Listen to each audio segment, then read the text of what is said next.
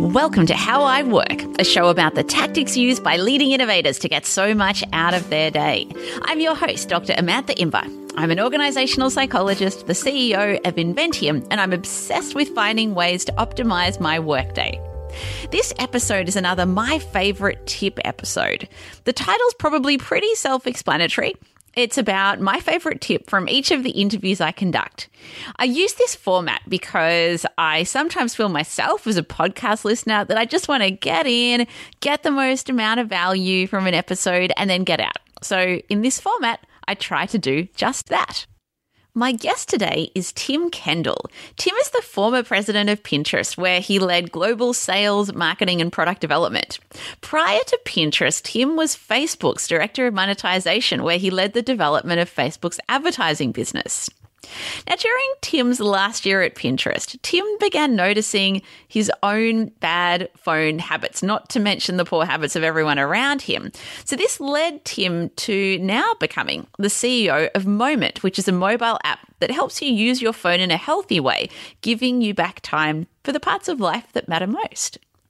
In this excerpt of my chat with Tim, it starts by me asking Tim about a uniform that I heard he wore at Pinterest, which consisted of a t-shirt that said focus.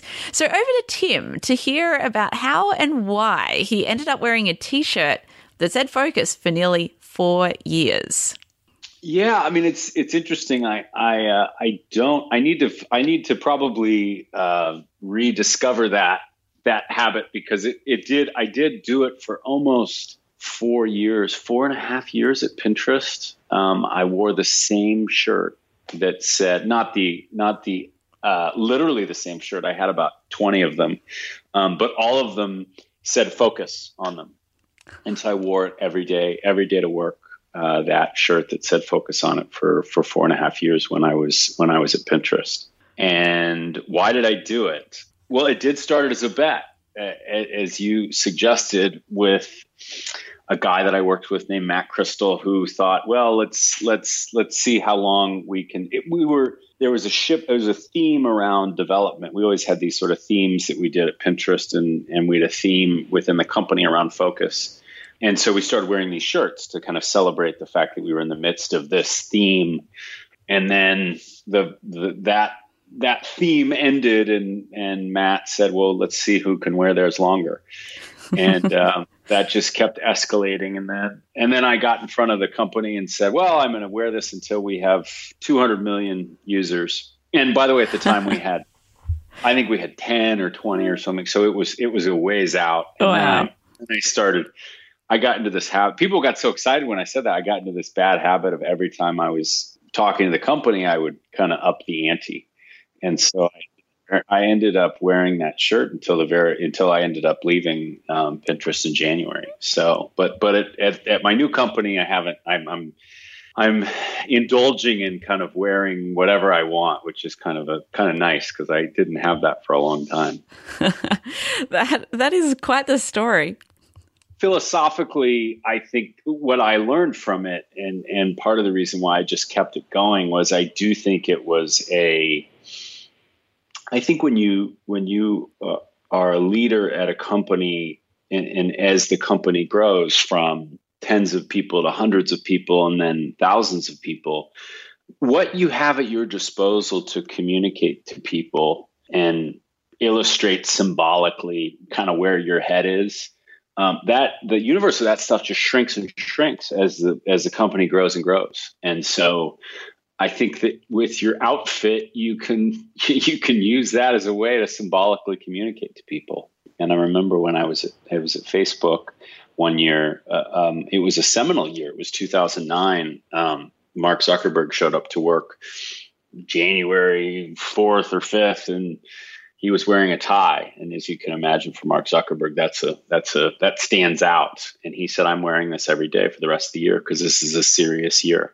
And that made a big impression on me. And all he was doing really was wearing a tie every day. But I think the impact and the symbolism of that to the folks who were working with him and for him. And so I think, my own small way, I was trying to do something similar with that shirt.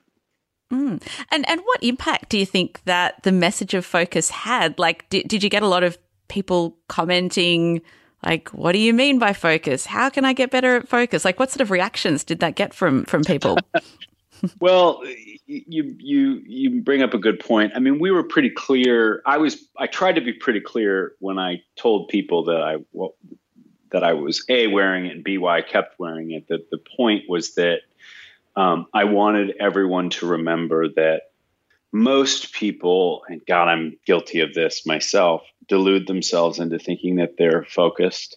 You know, they tell themselves, well, there were a list of 20 things that I could do, 20 projects that I could do. They cut half of them and they say, God, good for me. I'm so focused. And what I wanted to convey with the shirt was actually that real focused was taking those 20 things and only doing one.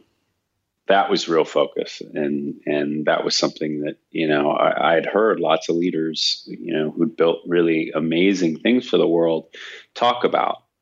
Johnny Ive has talked about this, the famous designer at Apple, that, you know, focus is having three things that you just in every part of your body feel like you have to do, and only picking one. And people, you know, I think come up with sacrificial projects that they don't even care about, and they tell themselves, "Oh, I'm focused. I crossed that one off the list." But it's hard, God, and so it was to remind other people of that idea as they conceived of and built things at Pinterest, and it was for myself, because I don't think I battle this a lot. You know, it's not like you wear a shirt for 4 years and you all of a sudden are a focused person. It's a daily struggle for me. Hi there, me again. What I love most about this is that leaders that I've worked with are often at a loss to how to make their messages stand out through the clutter that is the average corporate comms environment. People, employees are bombarded with messages via email, intranet, Kinshasa notice boards, and so on, like every single day. So I love the idea of using what you wear as a communication vehicle.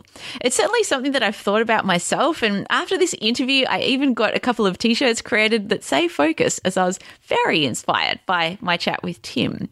So for you, you know, maybe think about the key messages that you're trying to communicate, whether that be to customers, fellow staff, or, you know, maybe someone else, and think about how you could use what you wear to help your message cut through.